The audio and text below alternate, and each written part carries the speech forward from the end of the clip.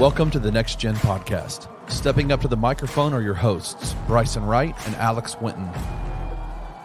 They got next, so let's get to the show.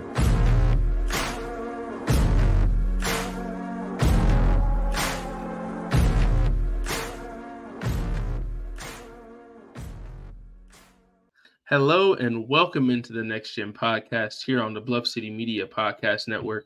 As always, I'm your host, Bryson Wright, and I'm joined by my co-host, Alex Winton. And we got to recap this last week of Grizzlies news, as the Grizzlies are now 2-9, some struggles, one bright spot with that win against the Clippers and everything like that. But we really got to start with the beginning or like the last week since we've been on this podcast.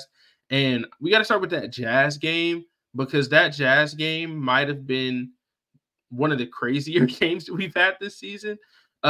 Really, just to get into it, the Grizzlies had some of their same issues in terms of like guarding the three-point line and stuff like that. But that wasn't the main takeaway from that game. The main takeaway was the refs and basically the Taylor Jenkins rant after the game, which I thought was pretty funny. Like, I thought it was funny. I thought it was good. Him like sitting down and being like, you know, go ahead and saddle up or whatever he said to, I think it was like the Michael Cole who was sitting there. It's like, y'all better record this and then call it the officials atrocious.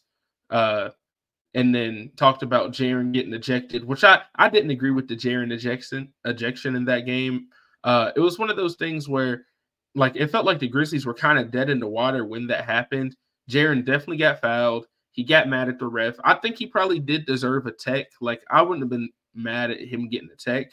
But for him to get ejected, I thought that was a little bit too far. But it did feel like it kind of gave the Grizzlies like a boost. I feel like a lot of times when a player gets ejected, it really wasn't just the team, like the team itself, but the fans really got a boost, because it kind of felt like as much as the Grizzlies hadn't been playing well, it gave the fans somebody to actually get mad at besides the Grizzlies and get mad at the refs. And it felt like it really gave them a lot more energy and really down the stretch. I don't think they could have had a chance to win that game, but they've kind of had this pattern where they dig themselves into such big holes early. Even if it's only like 10, 15 points, when their offense right now, it's not in a good place to be able to overcome that. So in that Jazz game, they went down. I think they went down by over 20, and they came all the way back and even took the lead for a little bit. But it was just so much for them to get back. It's like you just can't go down by 10, 15, 20 and lose quarters by 20 points. And that's been their issue. They'll lose one quarter by like 20 points, and that's essentially decides the game. And I feel like that's kind of how it felt in that Jazz game too. But I like seeing Taylor Jenkins go after the refs a little bit. Honestly, it probably should have happened a little bit earlier. He's only really done that like one other time. So I'm glad to see him like try to stand up for his guys and stuff like that. And I thought that was like the biggest, like the first big takeaway from like this last week. And then we can get into like the Lakers and Clippers games after that too. Yeah. That was a real eventful game, to say the least, at least from a refereeing standpoint. Because it did feel like just the flow of the game was never there, even though they were down and got back into the game. Like, it felt like the flow was like all over the place, at least for like, 2.5 quarters? I think Jaren got ejected in the third quarter, if I'm not mistaken. And so that game was interesting. They obviously, I think they made a change to the lineup, if I'm not mistaken. I think that was the first game Jacob Gilyard started, if I'm not mistaken. They had Gilyard, Smart, Bane, Biyombo, and Jaren out there. And I mean, I think, again, I kind of get why they did that. Because, again, they wanted to take Smart off the ball a little bit and not really even have to make him make as many decisions. But in spite of that, I don't know if it really – I mean, I think it helped them flow a little bit more. But ultimately, it didn't help the main thing, which I think part of the reason why they lost the game was just the shot making. I think the shot making still lacked in that game. I mean, they made 19 threes. But again, as we talked about it the last couple of weeks, this is the timely ones. Because when Jaren got ejected, they got back into that game and they were making timely shots to stay within within like a couple of possessions here or there.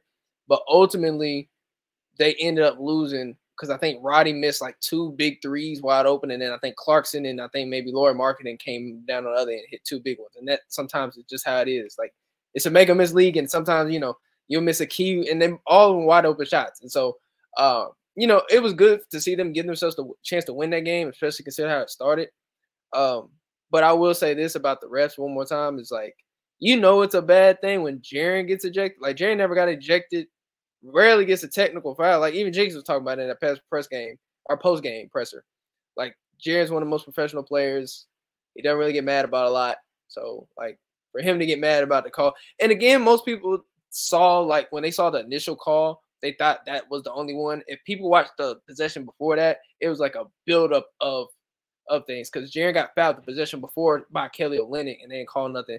Then they come down on the other end again and he gets a bucket and they don't call nothing. So it was like a pent up type of thing, and that kind of made him go overboard and get out the game.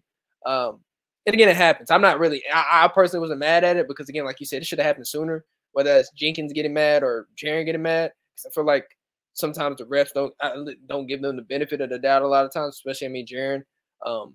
And so I'm not really mad about either of them getting mad. Like you said, I found the Jenkins post game presser hilarious. The saddle up part of the whole thing is the funniest thing, especially after what he said. Because he's just all over the place, man. It was just so funny, man. Watching that press conference, I just keep thinking about that. Some people even made shirts out of that press conference because of the quote, the effing atrocious quote. That was so funny, very funny.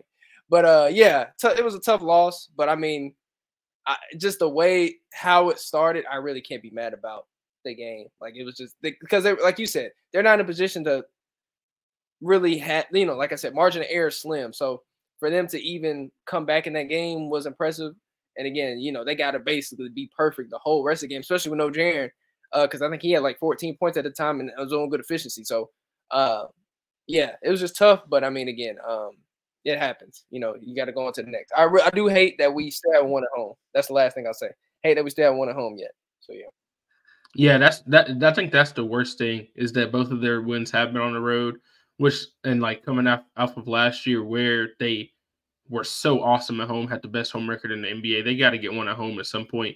We're going to talk a little bit about what's coming up next too, which they might have a chance to get their first home dub coming up soon, but it's going to be a tough one because I think their next home game is against the Celtics.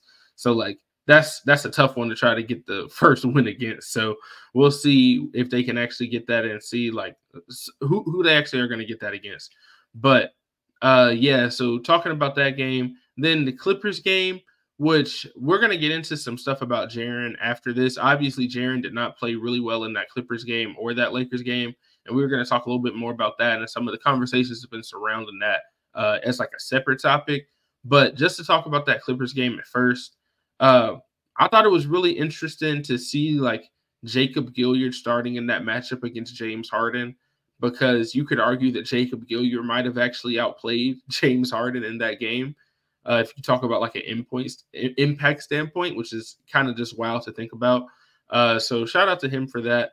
But I did really enjoy the way that Desmond Bane really played against the Clippers. I think that especially like down the stretch of that game, I thought he was pretty awesome.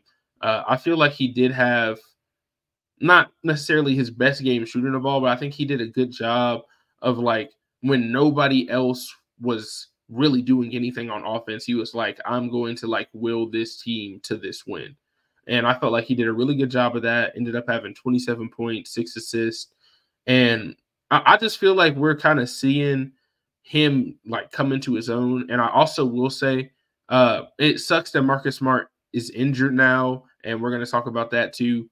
But in that Clippers game, I felt like it was one of his best games as a Grizzly, not just because of his scoring. Like I think he ended up with 17 points, but that last play that he made where he dove out on the floor and made like the backhanded pass to David Roddy was one of the best plays that I've seen all season from anybody. It was awesome to see that. So he might have made the biggest play of the game by doing that. And I felt like he did a really good job on defense and really being the defender that the Grizzlies have needed in that game as well. But yeah, it was good to see them get another win. Still hoping to see them get one at home at some point. But I think it also says a lot about the Clippers. I don't think the Clippers have won since James Harden got there, so it's looking like that's not going to work out very well for them either. So that's why I was like going into that game. It was kind of like I don't even want to say unstoppable force versus an immovable object because it's kind of like the opposite. But it's like 2-8 versus haven't won with Harden, and it was like something's got to give. Or I guess they were 1-8 at the time, right? It's like something's got to give, and it wasn't the Grizzlies, so the Grizzlies got the win. And I thought it was a good ending to the game. But like we're going to talk about, they definitely needed more out of Jaren in these last two games. And I also think that in that game, I think we're kind of starting to see David Roddy start to come into his own a little bit more. I felt like in that game, he played really well, had a big offensive rebound down the stretch of that game too, which was another one that might have been the play of the game between him and Marcus Smart. And he's also the one that finished that Marcus Smart assist as well. So I've liked what I've seen from him. So wanted to give him a shout out for that. But yeah, I'll let you talk about that game next too. Yeah, disclaimer, I didn't get to watch the full game in its entirety. I had to watch the highlights and then watch like clips here and there. But I watched majority of it. And from what you said was very accurate for the most part. Another person I want to give a shout out to really was Bismack Biyombo. From what I watched, he was playing like out of his mind. He had a double-double, 13 and 12. But it seemed like he was making every big play, whether that was getting a big rebound or big stop. I was able to really see that he was very impactful. And again, I mean, shout out to him because he's really been good. I mean, he basically had to play 30, 35 minutes most of these games now. And he came in like straight off of just, working out and didn't have a training camp. So obviously want to give a salute to him. But like to your point about what was going on, the thing about them is they got out to a decent start and kind of held on to the lead for the most part, which is kind of different. For the most part, either they're starting behind 20 or if they keep a lead, it's only for like a minute. But it seems like throughout most of the game, they had the lead. And now, granted, in the fourth, it got in the last like 5, 6, or like 5 to 7 minutes. Clippers took a lead at one point for a little bit. But, yeah, I mean, I think that was a big game for them. Obviously, like you said, something had to give because obviously Harden and the Clippers, they still haven't won a game with him there. And then on top of that, we were 1-8. And then on top of that, it was an early Sunday game. So I just had a bad feeling about it in that sense, just because it's like, early games like that, like even like afternoon tip off. Basically, for whatever reason with the Grizzlies, I never liked them, just how they feel. I just never liked the feel of them. But they proved me wrong. You know what I mean? They proved my doubts a little bit wrong. But yeah, no, I mean, I think obviously Jaren's got to be better in that game. But it seemed like that game was a defensive game anyway, so that bad Jaren game didn't hurt you as much because both teams really couldn't score. I mean, games 105 to 101, like that's like a vintage mid 2000s type of score. You usually see those scores in like the 120s, 130s. But yeah, no, I think Smart had a really good game. Like you said, that play, that assist he had to Roddy at the end was crazy. I saw that all on Twitter.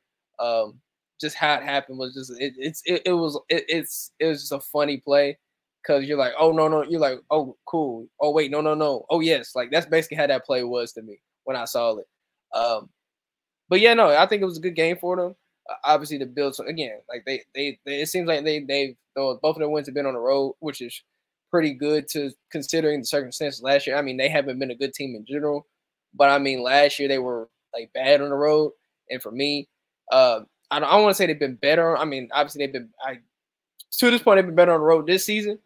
But just this season compared to last year's season, it kind of, I don't know, I really don't worry about them too much on the road as much as I did last year.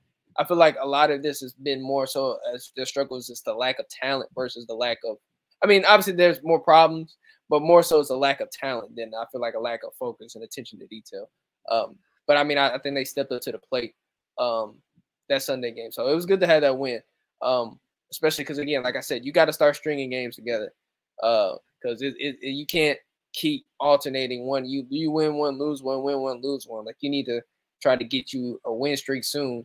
That way, because again, we're creeping up. I think we got 14 more games for Jaren's back, 14, 15 more games.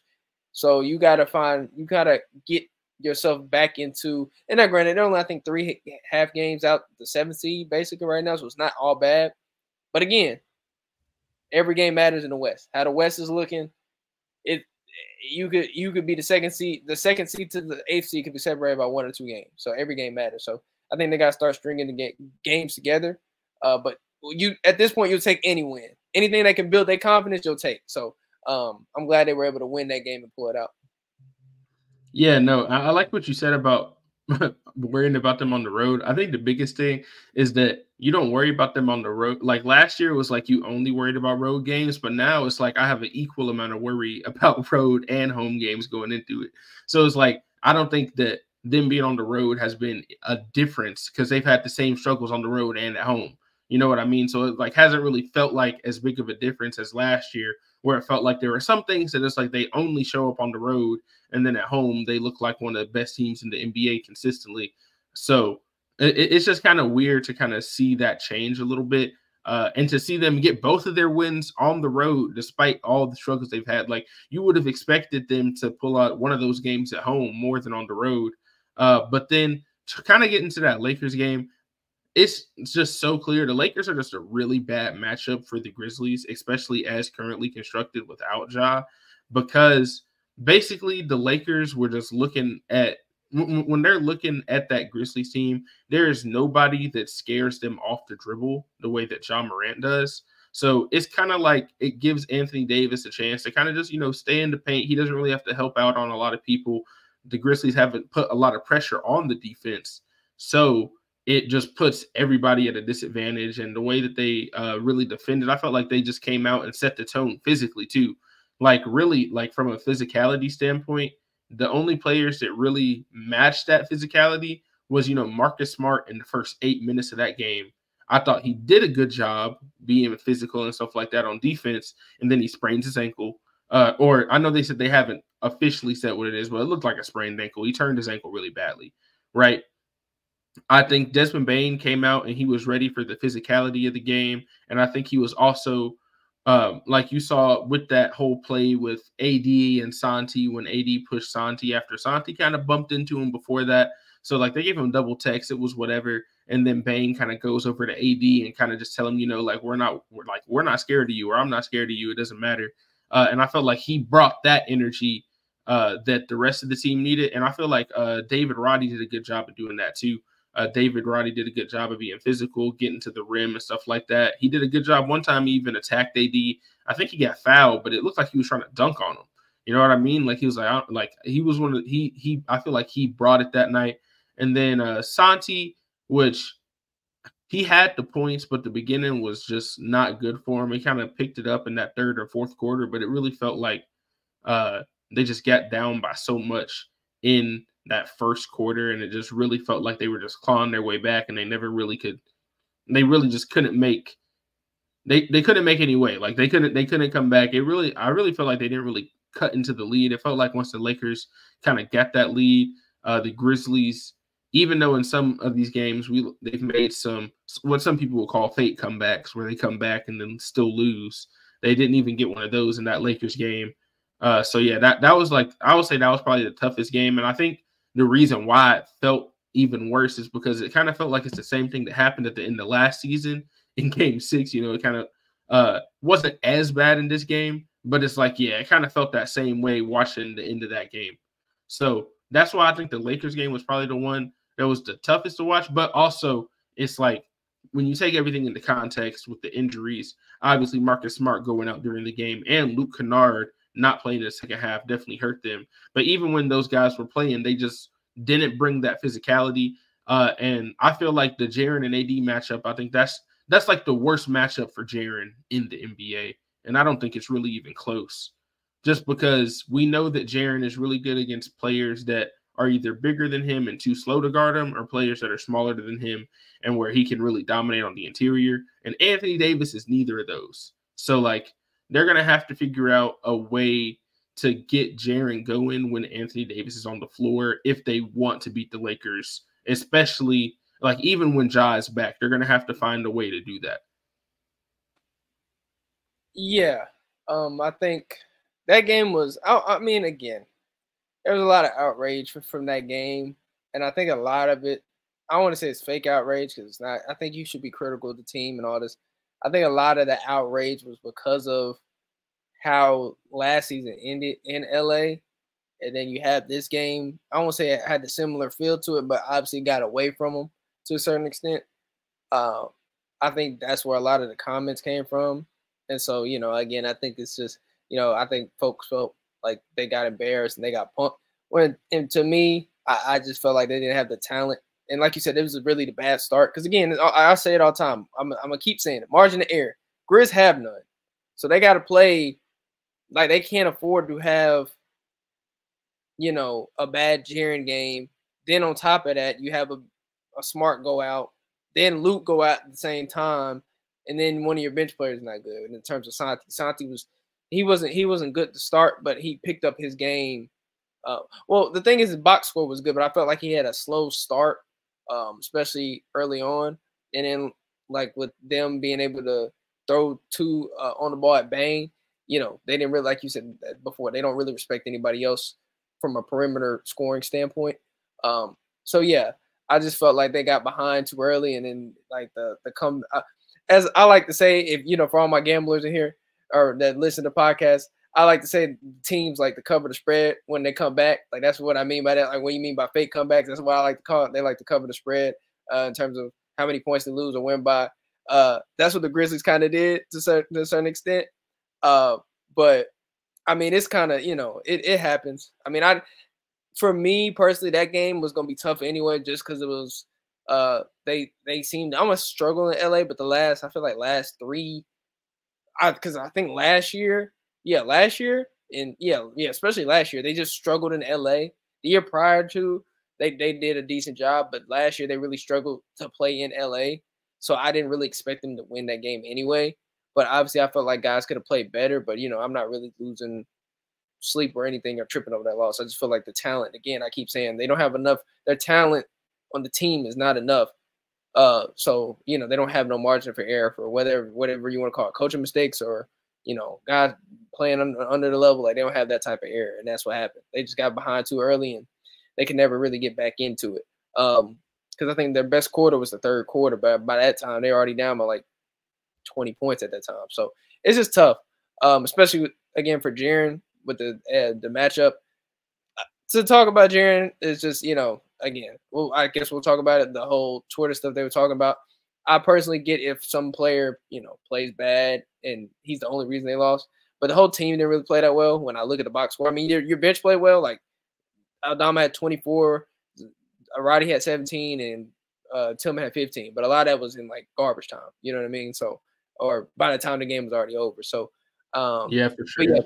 But with Jaren, I think just – like the 80 matchup is tough. Like, just from and it's going to be tough for them anyway from the simple standpoint of what I've been saying. They don't have a lot of shooting. So the way they said that some of their lineups are set up, and it was like that in the playoffs, it was easier to guard Jaren and Ja, who like to – not to say they can't shoot, because especially Jaren, but they like to get a lot of their points in the paint. And so when you can help off of people that are non-shooters, especially then on top of that, having a guy like AD who – obviously, he hasn't won a defensive player of the year, but he's been an all defensive guy first team and been one of the best defenders in the league when he's healthy. It makes his job a lot easier to have to just guard Jaren and then not have to worry about anybody else. Not only that, you can bring another help defender over there. And that's kind of what they were doing. Because they were doing that and also forcing him to be uncomfortable. And then some of it was on Jaren. I felt some of the moves were kind of funky. Like, he was just not looking to really score. Like, he's trying to look for more contact than to score, like trying to get a foul versus trying to just score through the contact. So it was a little bit of both. But, I mean, yeah, the matchups have been tough. But, I mean, again, it's not like, like for me, it's not like Jaren has played bad against, like, for me, it's not like Jaren's playing bad against, like, like a scrub. Like, we're talking about Anthony Davis here. Like, and I know people try to say he hasn't played good against Anthony Davis. Please, y'all not, we're not being serious if y'all saying that. Go look at the playoffs. Play very, very well in game 2. Played very well in game 5 against Anthony Davis. And then in the regular season, had that dunk on him. I think it was that game in Memphis. And then I can't remember the other game. I think he had like 25. I think it's in LA. Played pretty well against them too. So it's not like he has – it's just the last 5, if you count playoffs, has been pretty rough. But again, it's going to happen. Like, shout out to Sane because he was bringing it up on Twitter. like there's matchups where Bane and Ja struggle the same way, and it just happens. Like whatever it could be the team, it could be a player. Like we saw it with Bane against the Heat. He said, like he even said, I remember when they played the Heat and he got locked up. And I don't say locked up, but Jimmy Butler did a good job on him, right? And Jaren had a good game that game. But yet we don't get the same outrage or anything in criticism in the game when it's somebody else. So I just feel like, again, like saying that you got to keep the same energy. But even then, it's not really a bad thing. Like it's just sometimes you just have bad matchups. Like not every player is good against all 30 teams. And if they are, that means they probably like Jokic or like LeBron. Like you that means you just like all-time great type of thing. But usually there's always going to be a player, or there's going to be a time where a player struggles against a team for a long stretch, whatever it may be, whatever the context is. And that's just what's happening with Jaren right now. And I think he'll turn around. I think obviously getting Ja back in that matchup helps him. Just so because you don't have to depend on him to score as much. And then on top of that, that brings more attention to Ja Morant when he's in the game. So, and then if, they make some trades here and there, which improves their floor spacing, get some more shooting or some more league average shooting, that might help Jaren to attack the mismatches. Because like you said about what it's just a tough matchup. AD is like, he can do a lot. So, I think it's just, it's going to happen. So I'm not really worried about it, especially in that game. Because I feel like everybody didn't play up to the standard. Jaren could have been better, but yeah, I mean, the whole team could have been better. Like, so it's one of those games you kind of got to just look at the film and take it for what it is and move on. You know what I mean? So yeah, you can't really dwell on it too much. Yeah, and I think in that Lakers game, it did kind of show that I think the Lakers and Anthony Davis himself not that they have figured Jaren out, like they figured out all the stuff he likes to do, and Anthony Davis is really good at taking all of that away. But it's also on Jaren to understand that like some of the stuff that works on other players is not going to work when you're playing somebody like Anthony Davis. Like I always talk about Jaren, and Jaren talks about it too. He loves to do the big guard stuff, get the ball at the wing and drive to the basket, do a Euro step, do all that kind of stuff, right? But that kind of stuff is not going to work as well when you're playing somebody like Anthony Davis. It's just that simple because of the level of defender he is. If you're finishing while you're still going away from the basket, that's going to be a block every time. You got to put your shoulder into him and try to finish through contact. Like that's the only way you're going to score on Anthony Davis. And in the games where he has done that, that's what he's done. He's gotten his shoulder into him and done some hook shots and then stuff like that. But the times when he hasn't played well, like you said, in these last 5 games, he's been trying to do a lot of that, trying to go around Anthony Davis. And because Anthony Davis he's a little bit bigger than him, and I'd say he's probably a little bit slower than Jaren. But the thing is, he has that recovery speed. He has super long arms and everything like that, to where even if you think you've gotten past him, he can just recover super fast. And I think that's kind of what you saw in that game. And yeah, just Jaren as he is right now, like he's not ready for the physicality of that matchup that like the way that Anthony Davis was.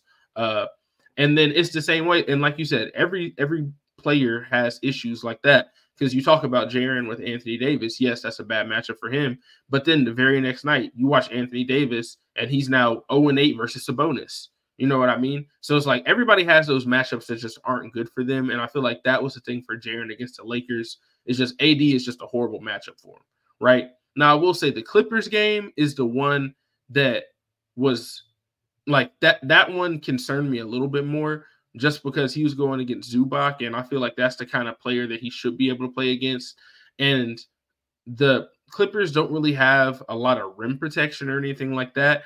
And it just really felt like he got some good looks. He was just missing a bunch of shots. And, I like some of the looks he got, but then it kind of felt like once he missed a couple shots, he started going away from it. Like he starts going away from the things that he does when he's dominant in these games. So he might come out and he'll miss a couple hook shots, and okay, now he thinks I have to go and I have to do a Euro step and I'm off balance and I'm finishing going away from the basket instead of finishing through contact. And I feel like he falls back on that when he starts games and he isn't having a good game. He starts to try to fall back on that when he really should, in those games, if he's not playing well, that's when you should look to get him the ball more inside and get him some easy looks and stuff like that.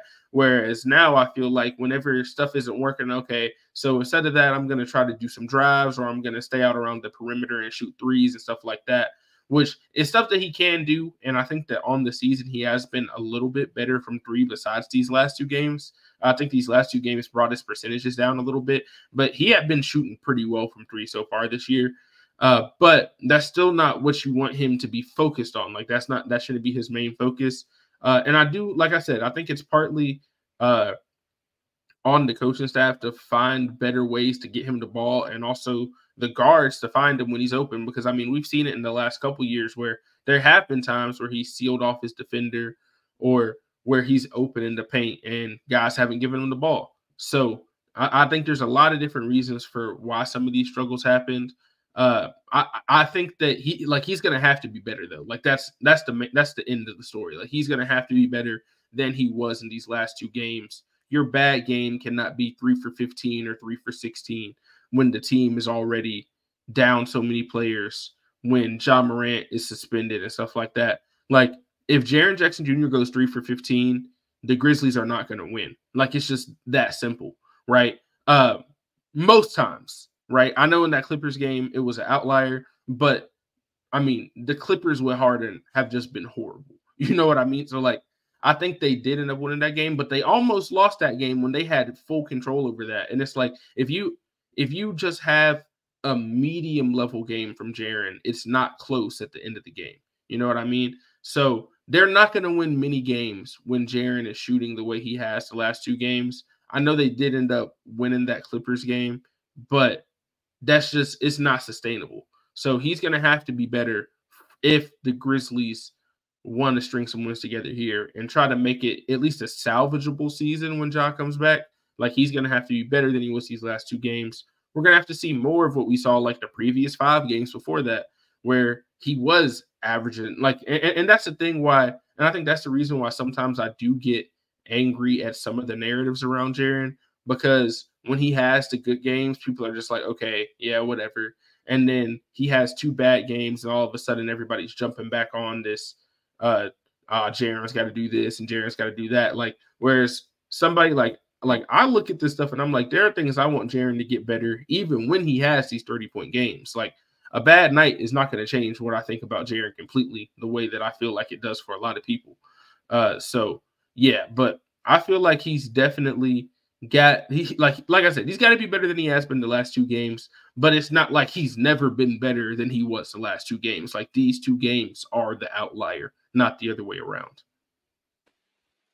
Yeah, I mean, I'm not worried about Jaren. I mean, if you think, I mean, I'm pretty sure I got the numbers up in front of me. If you think Jaren Jackson Jr. is going to be 30% from the field, 18% from the 3 over a course of an 82-game series, or it's not series, season, like, come on. Like, based on law of averages, he's going to be better. Like, bad stretches happen. Like, we're going to have a bad stretch with Bane. Bane has had a couple bad games before, like even during the season. Like, it's happened in the small sample size. Like, it happens. But again, I think Jaren, you know, I guess Jaren triggers a lot more people. I don't know. I guess, you know, I think a lot of the talk was just some of it was valid in terms of what was said, at least on Twitter, but some of it to me is just goofy, respectfully, just to be honest. Like, a lot of it is.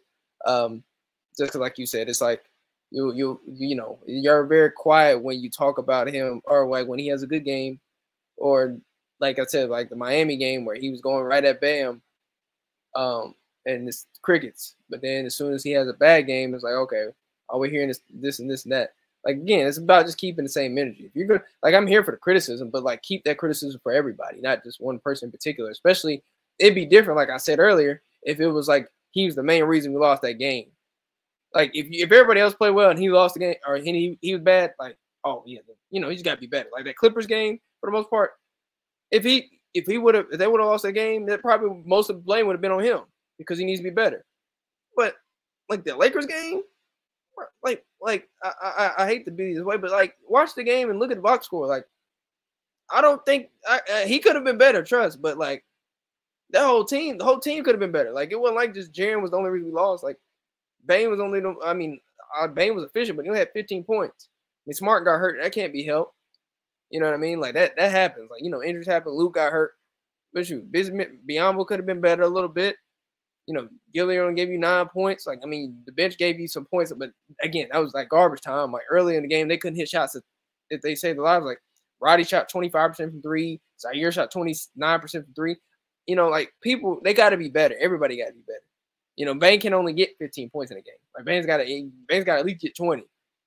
Especially because as guy being the main guy, go-to guy. So, I just think some of it's just, I always say it. In this, when you're losing, people got to find somebody to be a scapegoat, whether it's the coaching staff, whether it's the players.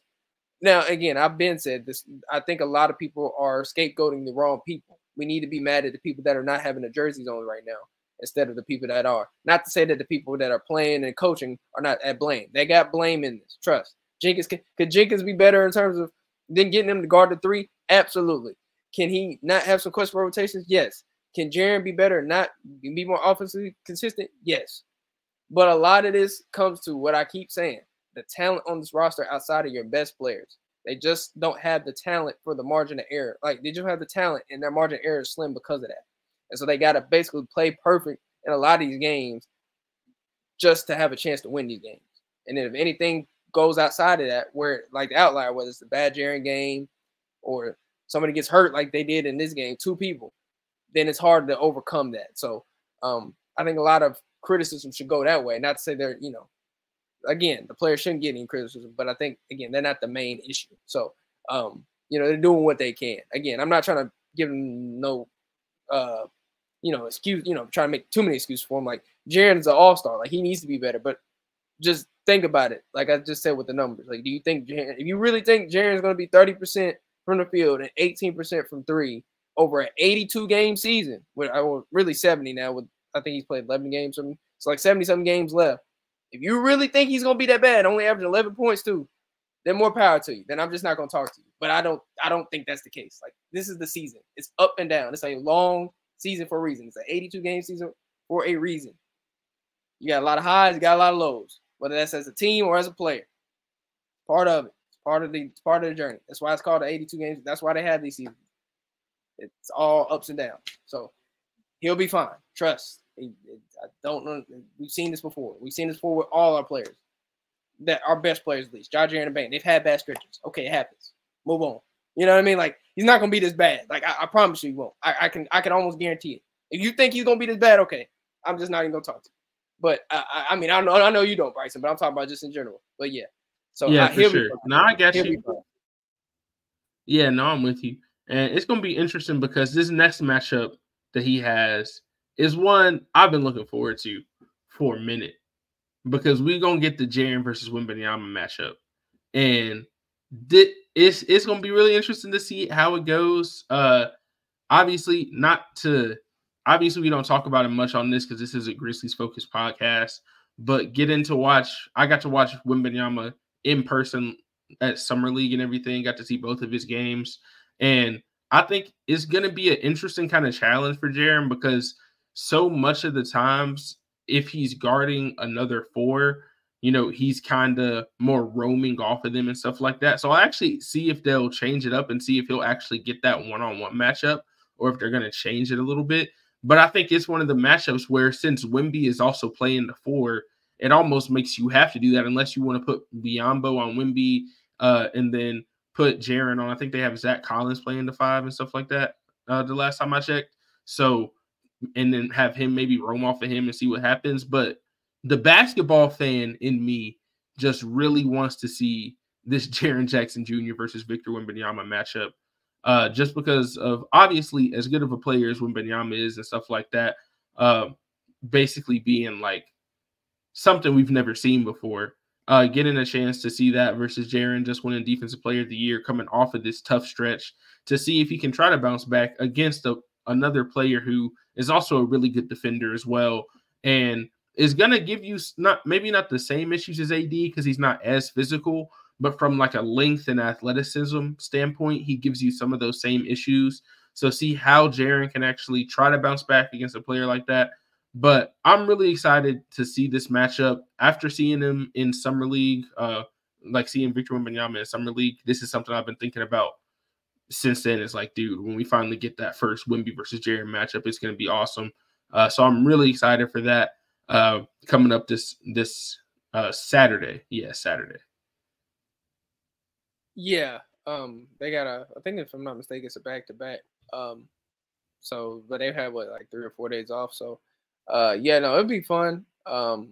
Obviously, like you said, this is a Grizzly focused podcast, but like, I mean, I watch the NBA. Obviously, I'm a basketball fan as well. Like that's what I started at. So like, I'm always gonna love the game. So I'm watching every other team. So, yeah, I've watched a lot of Spurs games off the simple fact of Victor Wembanyama's playing. And again, he does a lot of stuff that's just funny. You just gotta laugh at. Like, he's not really a real person to me. Like I keep saying that. I know obviously technically he is a real person. If I hadn't seen him in person, I wouldn't think he was real either. Like honestly. Yeah. Like if I hadn't been like a few feet away from him, I would have been like, nah, this is just a YouTube. Somebody made this up. This is CGI. Like it has to be. Saying. Exactly. That's what I'm saying, bro. Like he's not a real dude to me. But yeah, no, he does a lot of stuff that, you know, you're like, okay, what what the heck? Like that doesn't make sense. And so, you know, I don't know what to expect. I mean, I know he'll have like probably a couple plays like that where he'll make Jaren or somebody look kind of crazy. And that happened to hit, like, I'm pretty sure, I think he played against Bam. And even though Bam had a good game, there were a couple plays where he made Bam look like very small. Like, it's just very funny. I think he blocked Jimmy one time and then got it. And I think he got blocked it, gave it to somebody else, then ran down the court, got like a dunk. It was something crazy, bro. Like, it's ridiculous, bro, the stuff he does. So it'll be an interesting matchup. Like you said, they play him at the 4 or the 5. Like him and Zach Collins, I think, are just interchangeable. So I mean, I don't know if Jaren will guard him. I think he probably will. I wouldn't be surprised if they put Bismack on him just so Jaren doesn't get the foul trouble. Because again, I do think Wemby could, I won't say put him in foul trouble, but you know, there's a chance, especially as a, you know, they might use Wemby as a lob threat. But also, you know, it could be hit or miss because the Spurs are a rebuilding team. So there are times where Wemby will look like 20-10. Because again, even to your point about Jaren earlier about getting the ball, this is the case for any bigs. If you're not really Jokic or like maybe Embiid, history's shown your bigs are at the mercy of the guards. Like your guards or your wing players can't throw entry passes or get them the ball. Offensively, they're just not going to be as effective. Like that's just the name of the game. Like you got to get them the ball. And so entry passing has been a lost art in today's game. So that's why people watch the games and be like, why this player or this big man didn't have as many points? Well, did you watch the game? They're probably not getting him the ball. They're not throwing him in. He's sealing off, and teams can't get them, or their teammates can't get him the ball, whether that's, you know, from the wing or from the top of the key. Like it doesn't matter. Or they're not trying to find, you know, making an effort for them to be found, especially in today's game where it's a perimeter game. And a lot of these guys, some of these guys need to get post touches because they're not as perimeter oriented. So, you know, and that's what happens with Wemby. Like sometimes they'll miss him and they'll not find him. So, you know, we could use that to our advantage, depending on who they play. I mean, they'll have Sohan out there, obviously, as the point guard. So, you know, they could try to speed him up a little bit more or, you know, something along those lines. But, you know, it'd be an interesting matchup. I mean, again, I like to see Jaren against these type of bigs. I'm ready to see him against Wemby. I'm ready to see him against Chet, like those type of bigs. You know, because these guys are the future. Like, these guys are all like, well, Jaren's obviously older. He's 24, but like a lot of these guys are going to be playing against each other for the next like 5 to 8 years. You know what I mean? And I'm not going to say they're all unicorn. They're all unique in their own skill set, but they're all versatile. So, you know, I think that's going to really show in these matchups. So, yeah, I'm excited. I mean, I you know, I hope they play. I hope they have a good, you know, I hope Jaren plays well, but I hope we just win. That's what I hope for. Can we just win again? Can we start a win streak? Like I said, I'm tired of these alternating games. Can we get a win? If we can get a good win streak going, I'll be happy. That's really what I care about. Can we string some games together? If we can do that, then I'm like, okay. So hopefully, you know, regardless of the outcome of that matchup, I hope we win. So yeah, but I am excited to see it though. Yeah, definitely. I mean, and obviously I feel the same way. But I did want to get to one last topic before we do close, and that is going to be kind of the roster crunch that we have for the Grizzlies. So if you didn't hear today, the Grizzlies now also have a disabled player exception since Steven Adams is not coming back this season, worth about $6.3 million. If you don't know what that means, it doesn't grant them an extra roster spot, but it does give them a little bit more cap help for if they did need to sign somebody else to the roster, they would have an extra $6 million, basically extra $6 million. The only issue for the Grizzlies right now is not only do they not have an open roster spot, they're actually one over the limit because they signed Bismack Biyombo using the exception that they got from the Ja Morant suspension and the suspended players exception. So that means that when Ja Morant comes back, they're going to have too many people on the roster. So that means either somebody has to get waived or somebody has to be in a consolidation trade when Ja comes back. Now, the reason why I mentioned that disabled player exception is because if they do a consolidation trade, which maybe includes 2 or 3 players to get back one player, they could then sign another player using that disabled player exception. Either somebody, if they want to sign somebody that's just a free agent right now, or if they want to find somebody that's on the buyout market or something like that later in the season, if they have that open roster spot or like closer to the trade deadline and stuff like that, maybe somebody gets traded, they get bought out, you can sign somebody, and that can actually give them an advantage over teams that maybe would only be able to offer the vet minimum to somebody like that, where you have $6 million, where you would be able to offer them that, which is obviously more than the vet minimum. So I think it's something that could be interesting. It's not something I'm expecting the Grizzlies to use right now in terms of that disabled player exception. But the biggest thing that for me is that I doubt that they're going to waive anybody. I feel like if they're going to open up this roster spot, it's probably going to be in a trade.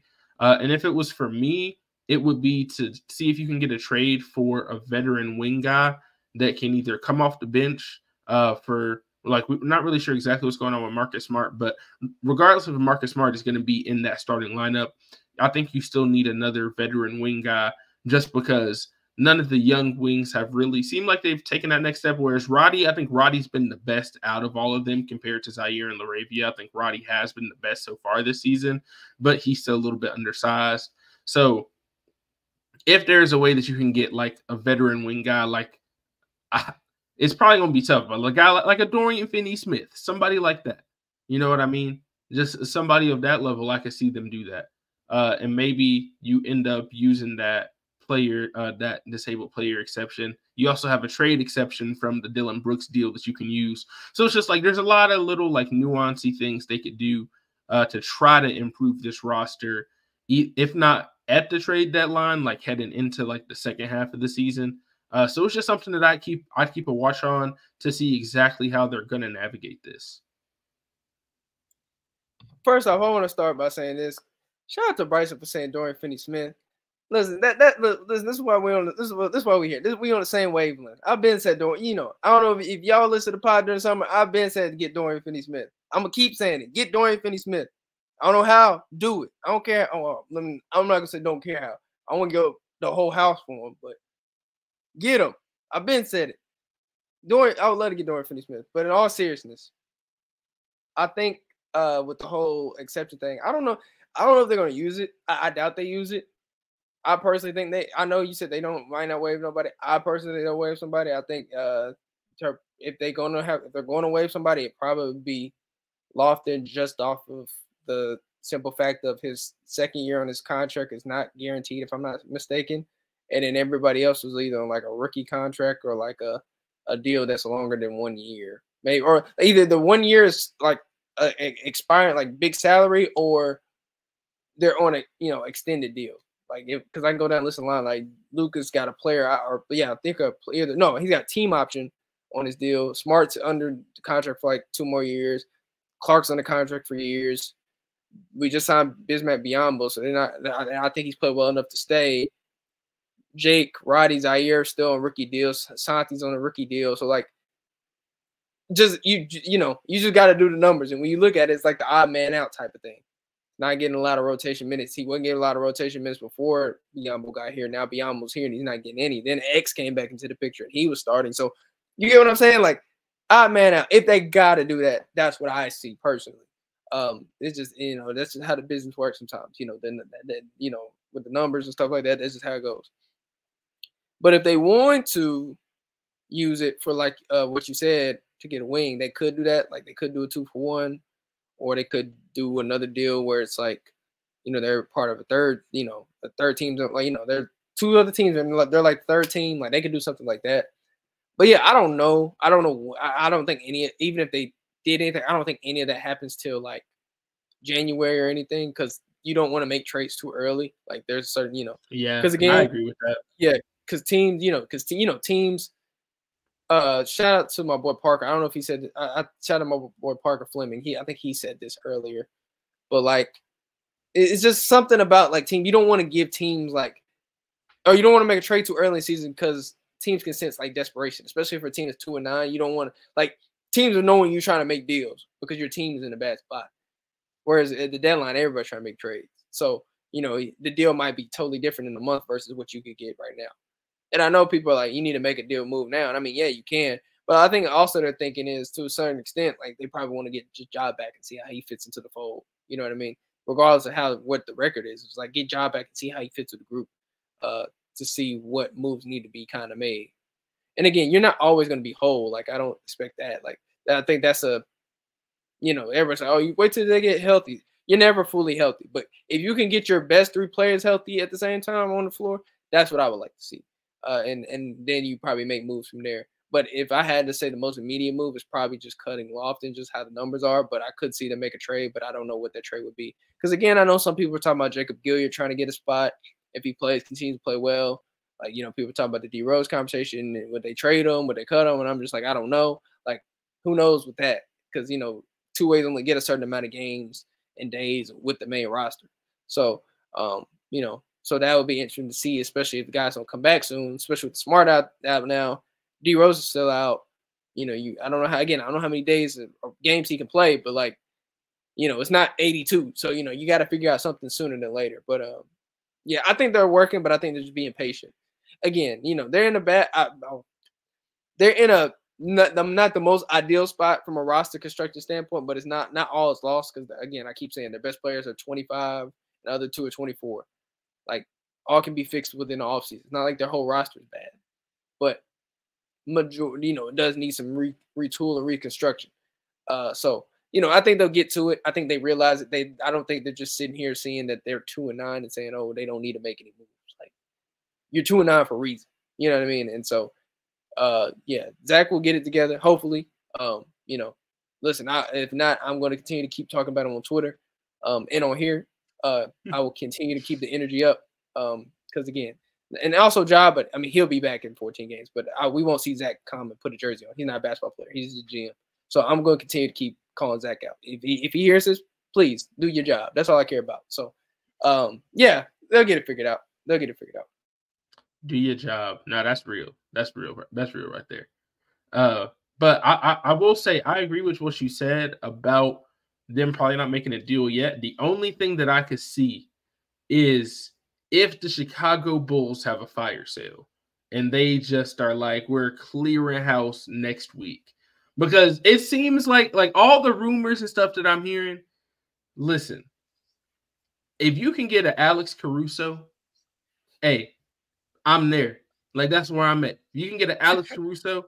Shoot, I'd even look at Patrick Williams. He's not having a good season, but dang, he's 6'8".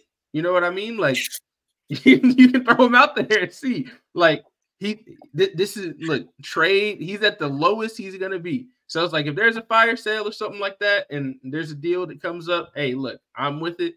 I know it's early, but I would not be opposed to it if it gets you a guy like Alex Caruso. Like, I'd be fine with that. So, yeah, like there's a couple situations where I could see them maybe making a move, maybe getting into like a third team on one of these deals if something like that happens. And it might even just be to pick up, a pick or something like that. You never know. But I feel like whenever these last couple of years, whenever there have been these trades where it might be, 2 or like a 3 or 4 team trades, you might see, oh, the Grizzlies are going to take on this guy and they're going to get a pick. Like, you go back to the Andre Iguodala thing. They got a pick to bring him in and stuff like that. And maybe they do something like that for this as well. So not 100% sure what they're going to do, but I do think that if something does happen and the Bulls just completely blow it up, I could see them going after a guy like that. Obviously, you would also say, what if they look at like DeMar DeRozan? I feel like that's probably out of the question. I don't think that a guy like that is the level of player they're going to be able to get on when it comes to trade. I mean, if you can, I wouldn't be opposed to it completely, but I'm just not really expecting it. But yeah, I think that would be like the only difference in terms of, trading for somebody early would be a situation like that. Yeah. Bryson funny, man. Patrick Williams. Listen, I get it. Listen, the Grizz down bad. So listen, you would probably not the only person thinking that. There's a lot of people probably like Patrick Williams, Alex Caruso, anybody that's an NBA player, legit NBA player that's had some years. Well, especially with all these injuries, you know what I mean? It's just like you really just need bodies out there at some point. Obviously you want like players that can also affect winning too, but it's like at some point when you keep looking at the injury report and there's all these guys, it's like you just need more quality players or guys that can at least go out there and give you real minutes that aren't on two-way contracts. So that's really the issue right now. Yeah. Listen, the injury report, they use the notes page app on the iPhone for injury report. That's how you know it's bad. When they got to do that, they going past the characters, man. You know it's bad. So yeah, I get it, I understand. But yeah, I mean, again, I don't think Zach is sitting here and doesn't see that they can't or they don't need to make a move. Like something will happen, whether it's in the trade deadline or the offseason. Something's gonna happen. I mean, offseason is far away, but you get what I'm saying. Like something will happen. Just I don't know what. At least for the immediate, I don't know. I think they're just gonna bank on Ja being back and getting guys healthy. Like getting Luke healthy, getting getting Smart healthy. I think both of those guys really, again, it sounds kind of hopeful because I think if Jenkins said basically, I think Luke is day to day and Smart needs more reevaluation, and I think Rose will be back soon. So that's good, but again, that can mean anything. Day to day could mean he could be back Sunday, or he could be back in 2 weeks. Like who knows? So I think they'll bank on guys getting healthy again and just keep trying to improve. But yeah, I mean they will have to make a move at some point just because of how the numbers are. But we'll see how it goes. I know something will happen. I just don't know when. So I'm interested to see though. Yeah, for sure. And like I always say, I appreciate everybody who's made it to the end of this episode of the Next Gen Podcast here on the Bluff City Podcast Network. Longer episode today, had a lot of good stuff to talk about. As always, I was joined by my co-host Alex Winton. I'm Bryson Wright, and we will see y'all on the next episode.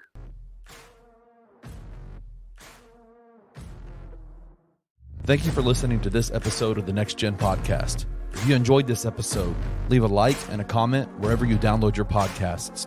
Head over to www.bluffcitymedia.co, where you will find comprehensive coverage of all things Memphis sports and how you can become an insider. We'll see you back here next time.